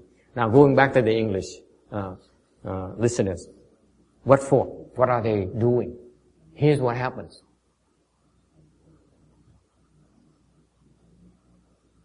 This is I will tell you a Buddhist story that there was a doctor who took a swim. Okay? And he is a very good swimmer his entire life. He loved to swim. And one day he went to that river and he swam. And he found out that he almost drowned because he couldn't swim. He froze and like someone was pressing him down. So he yelled, he pushed up, he swam up and he said, "Help, help, help." And so his sons came and they swam out and dragged him to the shore. Okay? And then he's Buddhist, of course. That's why I wouldn't know about this unless he's Buddhist, right? Okay, let me translate the Vietnamese. Có cái câu chuyện, có ông bác sĩ kia đang tắm sông, ông này ông bơi rất là giỏi, mà ông tắm sông bỗng nhiên chân tay nó cứng lại, bơi không được nữa, giống như có người đứng đè xuống như vậy. Cái ông ngột thở quá, ông thở không được, ông vội lên, ông la hét, ông nói cứu bơi. Khi mấy người con trai bơi ra, kéo vào sông. Okay. Thì cái người này là người Phật tử, thì bởi thầy mới biết cái chuyện này, đúng không? Thì Phật tử nào nói là mới tới hỏi với ông thầy. So he went to his Buddhist teacher, a monk, a very good monk, you ask me. And he says, this is what happened to me. And this happened to be an arhat. See, today's theme. So I tie all these stories, anecdotes to the theme of arhatship. Thì hôm tới gặp người thầy, một vị sư đó, vị sư là tứ quả A-la-hán. Người thứ này nói cái nhìn biết cái quá khứ. So he says, what happened is that a ghost who haunted that water right there was trying to kill you, was trying to drown you. Okay? So ông A-la-hán mới kể, nói là, ông mở mắt ra, thiên nhãn nhìn, nói, cái chỗ đó là có con quỷ đó, nó tính dìm cho ông chết đuối. So the man says, but I don't know the ghost, why would he want to kill me?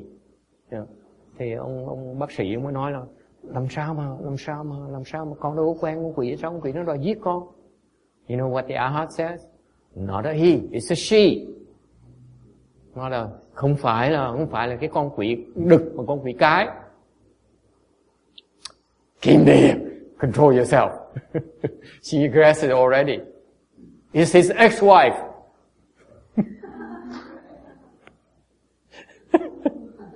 It's true. This is a true story in the Buddhist annals. Đó là vợ cũ của ông.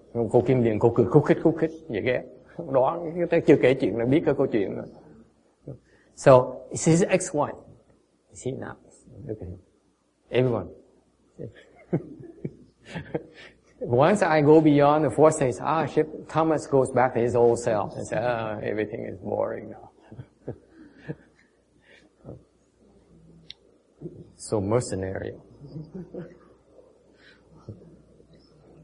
So what happened, the arhats then explained to him and says, this is your ex-wife from a long, long time ago.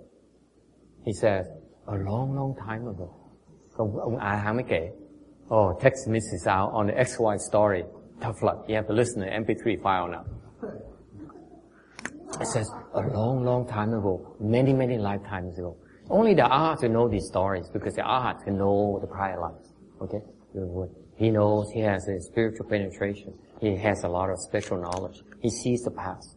So he says, in a long, long time ago, you and a woman was very much in love. Okay? And your wife died while swimming in that river.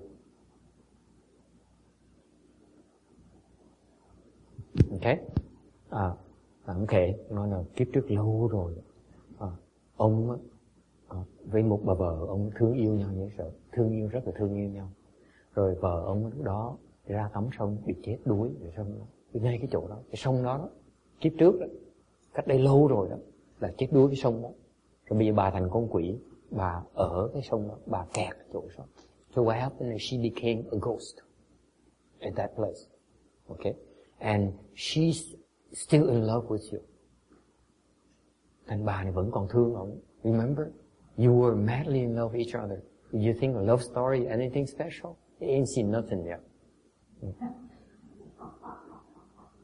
So, she's still deeply in love with you. And now after all reincarnation, she found you again in the river, so she tried to kill you. What for? Thầy nói là cái bà đó bà thương, trước bà thương ông dễ sợ, bà chết, bà vẫn nhớ ông. Thành ra bây giờ ông đã thành, sau bao nhiêu gặp nhau lại thì ông làm bác sĩ, ông tới đó ông tắm thì bà nhớ lại ông, bà đợi ông. She's been waiting for you in that spot for so many lifetimes already, for so long already. Now she found you. So she wants you now to be with her. Thành bao nhiêu lâu năm mà đợi ông ở cái chỗ đó rồi, làm con quỷ đợi ông cái sông đó rồi. Because what happens to these ghosts, they're localized. They can not go very far. They cannot travel like us. We hop on U.S. Airways and fly to London to watch the Olympics. By the way, it's the last chance you have, folks. Okay. So you cannot travel far. It's not like us, okay? Ghosts are localized. They can have a range, like a limited range. They cannot go very far. So this ghost has been hanging around, looking, and she finally found you, and that's why she want to kill you. Okay? Thành cái con quỷ á, nó bị kẹt, nó không thể đi xa được, không phải như quý vị có thể leo lên máy bay đi qua bên London để mà coi Thế vận hội đâu, không có đâu. Thành ra bây giờ cái bà quỷ đó, vợ cũ của ông đó, gặp ông được lại, thành muốn giết ông, nếu ông chết đuối. So she wants to kill you so that you become a ghost like her, so that you continue your love story. Isn't that beautiful?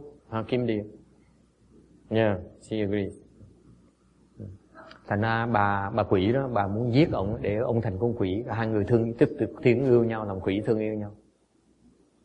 That's the true story. That's a true Buddhist story. Okay. Does anyone dare ask any more questions about ghosts? Yes.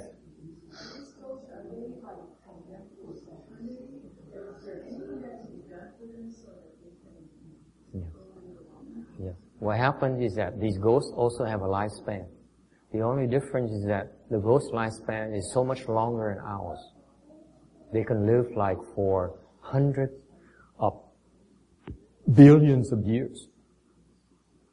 And in this very sad state, they suffer, they're hungry, they're thirsty, and the nature of their existence is that they have to be that way to endure the suffering of the offenses they created in the past. Okay? But after they go through the retribution process. Buddhism is called retribution. So after they endure all the suffering and they go through their lifetime, because the ghosts live for very, very long. And eventually they come to an end just like us. And at the end of their lives, they go through and see King Yama again. And King Yama tells them to go somewhere else, get a different body. That's all. So it's called reincarnation in Buddhism. Okay? Câu hỏi là cái con quỷ đó, nó sống bao lâu? Thì thầy nói là sống lâu dễ sợ, sống lâu hơn mình nhiều. Tại sao như vậy? Nó sống lâu mà cực khổ lắm, nghèo, đói, khát, okay? Để làm gì? Để chịu cái quả khổ. Rồi nhưng đều sống lâu có thể triệu năm, tỷ năm, nhưng đều sống khi mà hết cái quãng đời đó rồi thì họ trở vào gặp lại Diêm Vương, rồi sẽ luân hồi lại, okay? Sẽ đổi cái thân khác. Any other questions?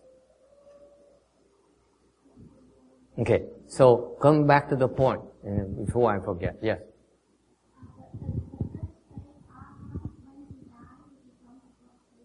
No, he doesn't. He goes through 7 more. Third stage? The third stage, Arhat, he dies. He goes up to the heaven, the form heaven. Then he stays there in that heaven, and at the end of his life, he'll become an Arhat. The fourth stage Arhat, up there.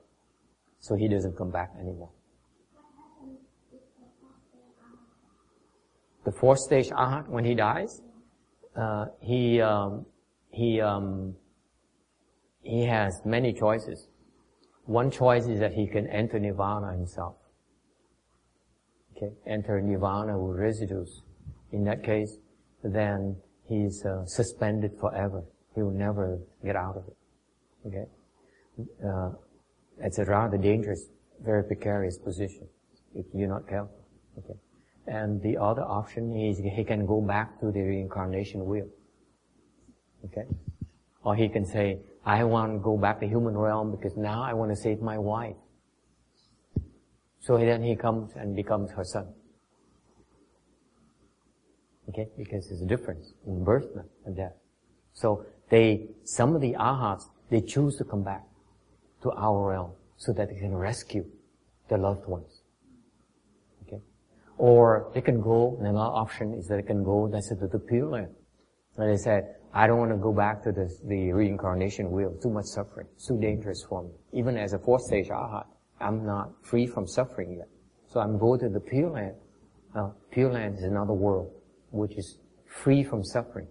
Our world is a world of suffering. We suffer hunger. We suffer thirst. In the Pure Land, which is ours, is called impure land. In Buddhism, it's called impure land. The Sara world.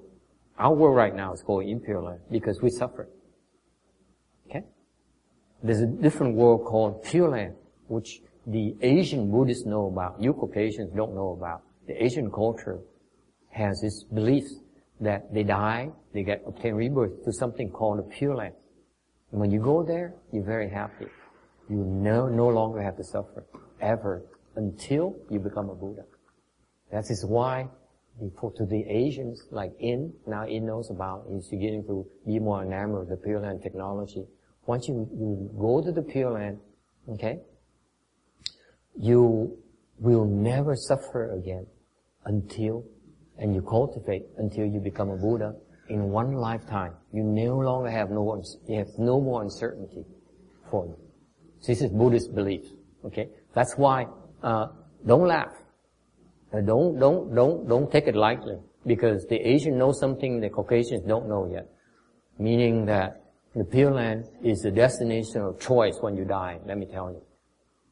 Okay? I assure you.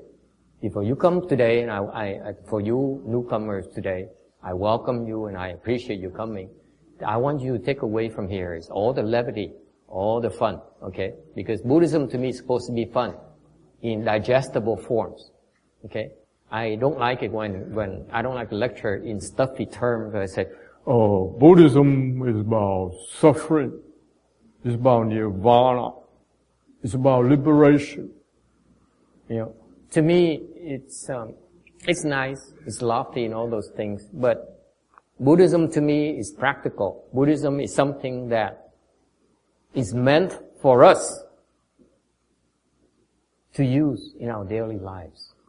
So that's why when I explain Buddhism, even though in a Vajra Sutra like this, which is very, very formal, very, very advanced concept, I tend to use very simple terms to make sure you understand it and you get something out of it and you can apply in your lives. You utilize the knowledge.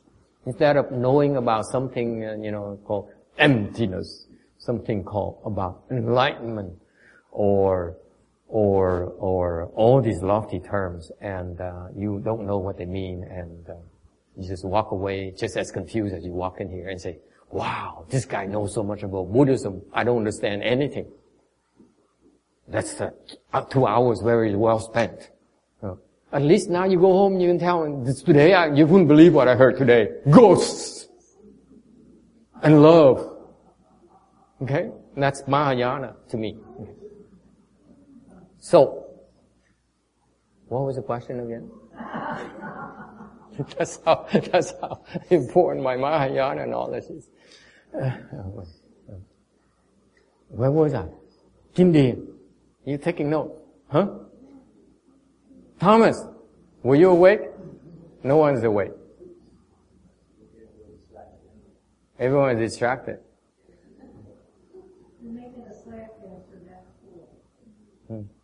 Oh, today, what I hope that the visitors to our temple would take away from is a concept called Pure Land. Pure Land is that, if you have more chances to investigate Buddhism and understand the nature of the biggest challenge in our lives is really death. You think about it, because no one that you know of has a way to conquer death yet. Do you? Is that right? No one, everyone you know of, whether it's scientists or the Pope or anyone else, okay? No one has been able to tell you that I can conquer death. What I want you to take away is that something concept called arhat, which is a certain level of attainment in Buddhism, in Buddhist practice. He conquers death, and much higher levels as well. Okay? That's the first thing I want you to take away from. The second thing more important, I hope you take away from this, is something called Pure Land Buddhism, where, the better way to deal with that big challenge of our lives called death. That is the most scary thing you ask me.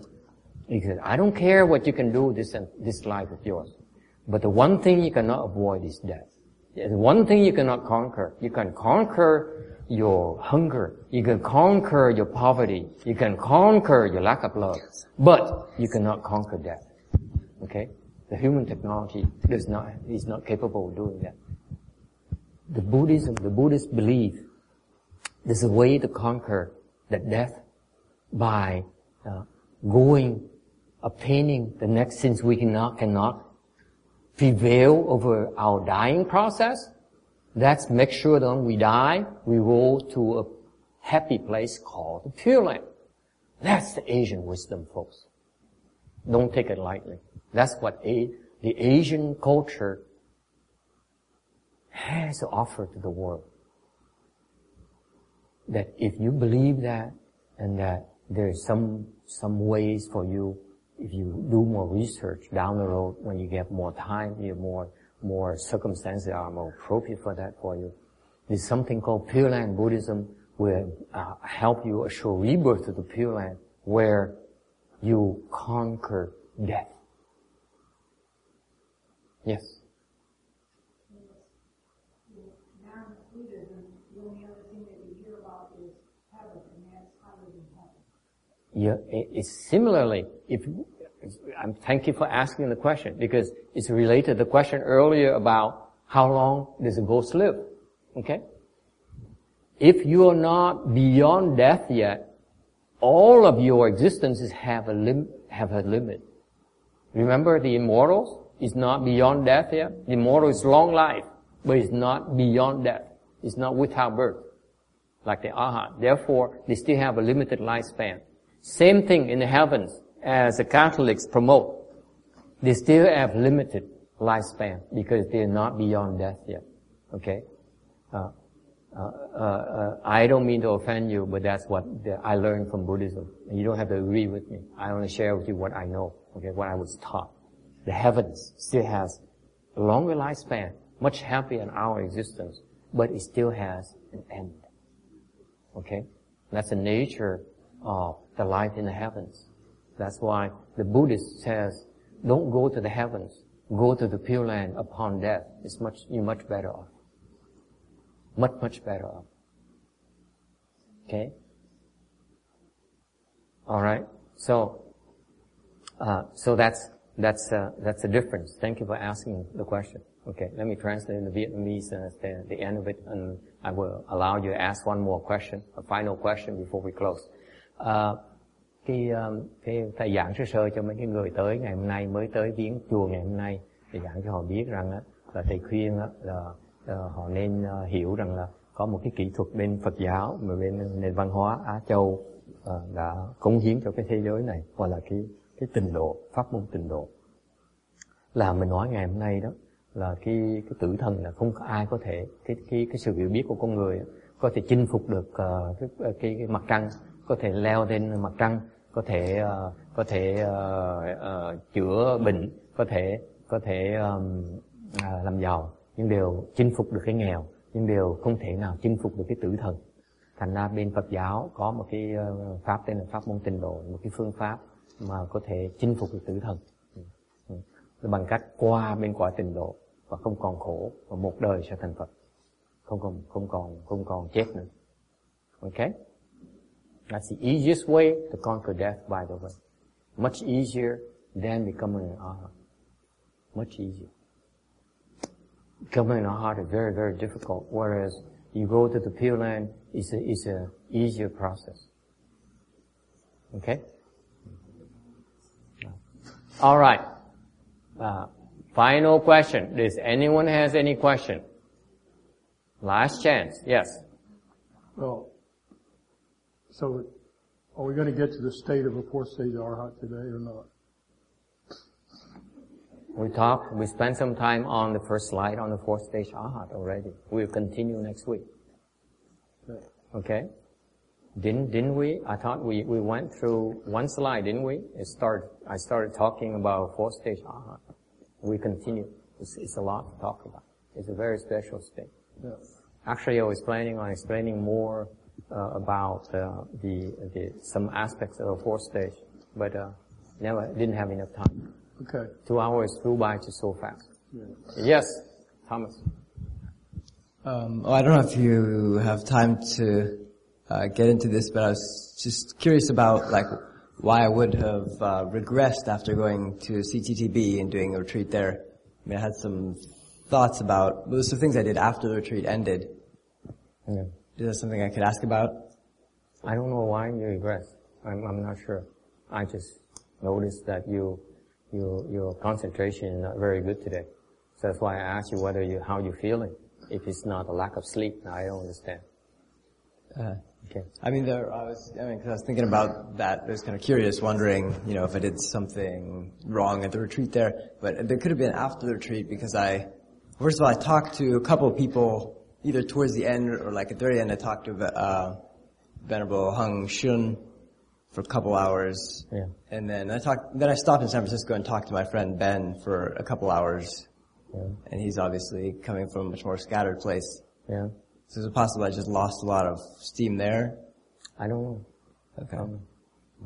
And the other thing is that I spoke in front of the assembly and the topic was maybe a little bit, in talking about my experience, I just, mentioned it's hard to avoid the basics that, okay, well, I'm planning to leave home and obviously down here with you. And so that, even though I tried to present that in a kind of casual way, but that's already kind of throwing a wrench into their system. Like why, it's sort of strange that they even ask me to speak when they know that about me.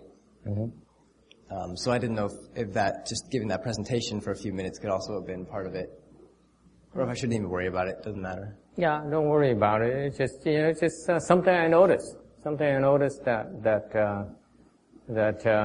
you came back good in the sense that the environment is good, so you came back good. But yesterday we practiced chant, so we're building our concentration power, and so that's why I noticed that you're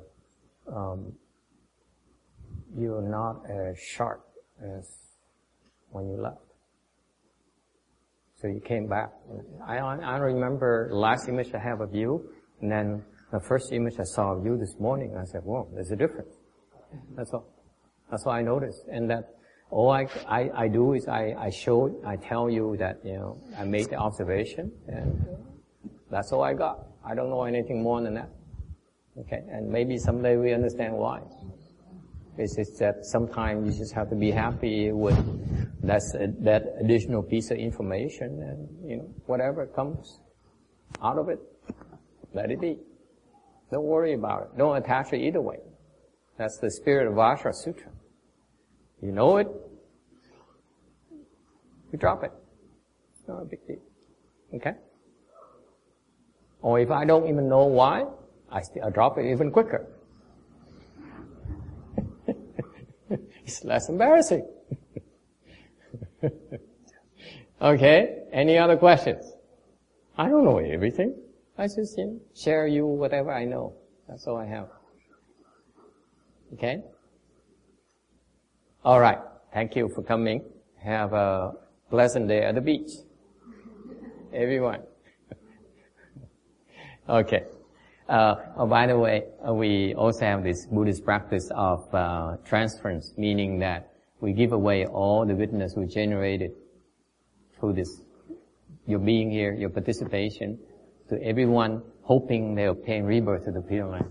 It's a kind of Buddhist idiosyncrasy, you will. It's kind of act of kindness. Okay?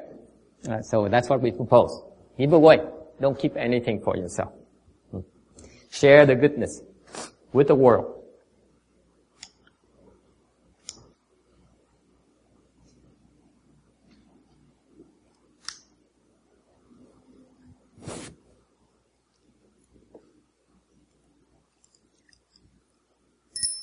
May these merits and virtues adorn the Buddha's Pure Land, repay the 4 kinds of kindness above, in the threefold paths below. May those who see and hear Oh, bring forth the body mind.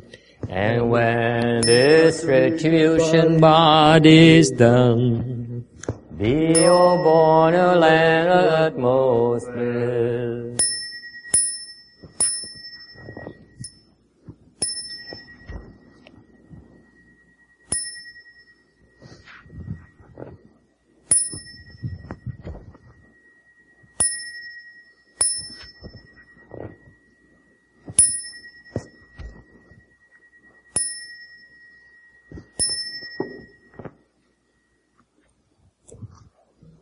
Nam mô Ta Chư Vấn Su Sư利Phù Sa.